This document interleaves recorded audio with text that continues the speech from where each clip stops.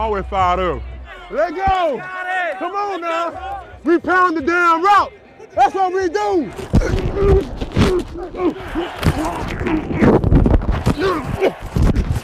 That's how we do it. Ah!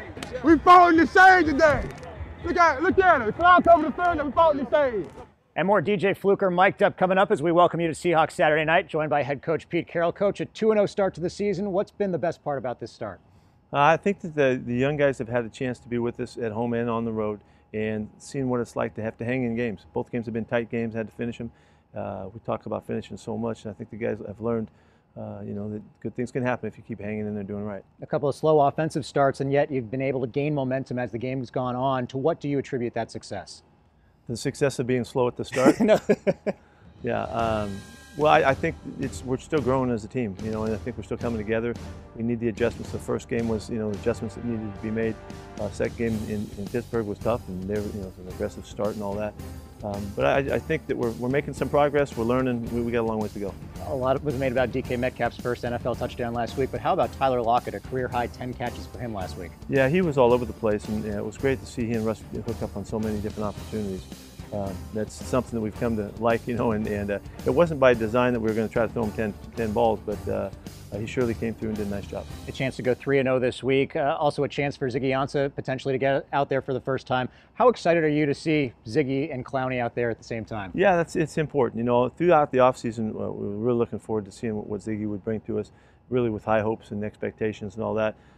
He's finally arrived. We had no idea that we would have Clowney. So to have that chance now and see those guys work together and work on opposite sides, line of scrimmage at times and together at times is really something we're looking forward to. They're going to be trying to get down either Teddy Bridgewater or Taysom Hill, but how disappointing in that injury to Drew Brees, how did it change your approach to this week? Yeah, it's really unfortunate. He's been healthy so much. He's just been a fixture for those guys.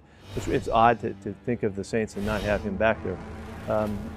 We don't know, and Coach Payton is going to pull his tricks and do all his stuff. He's a fantastic coach, and we're just going to have to wait and see, what's going to happen. We've been against him before. We've seen a lot of him. We'll have to see what Hill does and how he contributes. But it does add to the, it's another first game kind of for us. So we've been in that mode. We can do that. What makes Coach Payton such a good coach? Oh, he does it all. They have such a good team. They're so well-rounded. Their offense, which you think is just highlighted by the throwing game, isn't. It's got a running attack and an aggressive attack throughout their situations. Their defense is really aggressive. Dennis does a great job with those guys. They're running and hitting, and they're really good on special teams. By far the best special teams we've played in the first 3 weeks. So they're really well-rounded, and they're really hard to beat, and that's why they're always on top. You mentioned the running game. One of the points of emphasis this offseason was your rushing defense. You're now 4th in the league in rushing defense through the first 2 weeks. Have you seen a noticeable difference? Well, that isn't a real statement. It's 2 weeks late into the season, but it's a good start, and we've had good, solid games, and the games have gone that way for us, and we always want to play good up front, and try to slow down the running game so that we can, dictate kind of where the ball's going, and so it's a nice start. We got a long ways to go. What do you think about New Orleans staying on the West Coast after their game against the Rams instead of flying back to New Orleans and back to Seattle? I'm sure Coach knows what he's doing with his team and all that. We choose to do some stuff that's a little unusual, and there are more teams that are staying on their trips, when they go to the coast.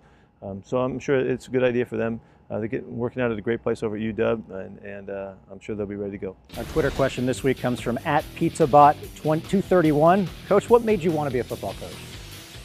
Well, I didn't really think about being a football coach until my college coaches called me, and I was trying to play football. And I wanted to play forever, and I got cut for the final time, and they gave me a call and brought me in, and it was like I had no choice. I didn't know what I was doing. I had no clue, and so I was a graduate assistant for I wanted to be a GA for 4 years, so it took me a long time to get a job, but. That was what, I was coaching when I was in high school in my coaches' Pop Warner camps and things like that, but I never really thought about doing it until they got me to come back. Well, worked out pretty well. A chance to go 16-0 at home in the month of September. We'll take a shot. We'd love to get that. That'd be a good number to get. Good luck tomorrow, Coach. All right, thank you. And if you have a question for Pete Carroll, you can submit it on Twitter using the hashtag AskCoachPete. We'll use 1 or 2 on the air every week. Again, that's hashtag AskCoachPete. Daddy, I will get it done, I promise you. I will get it done. I got this one. He's always one of the most entertaining players on the field. We're in for a treat tonight. It's DJ Fluker wearing the mic in the win over Pittsburgh.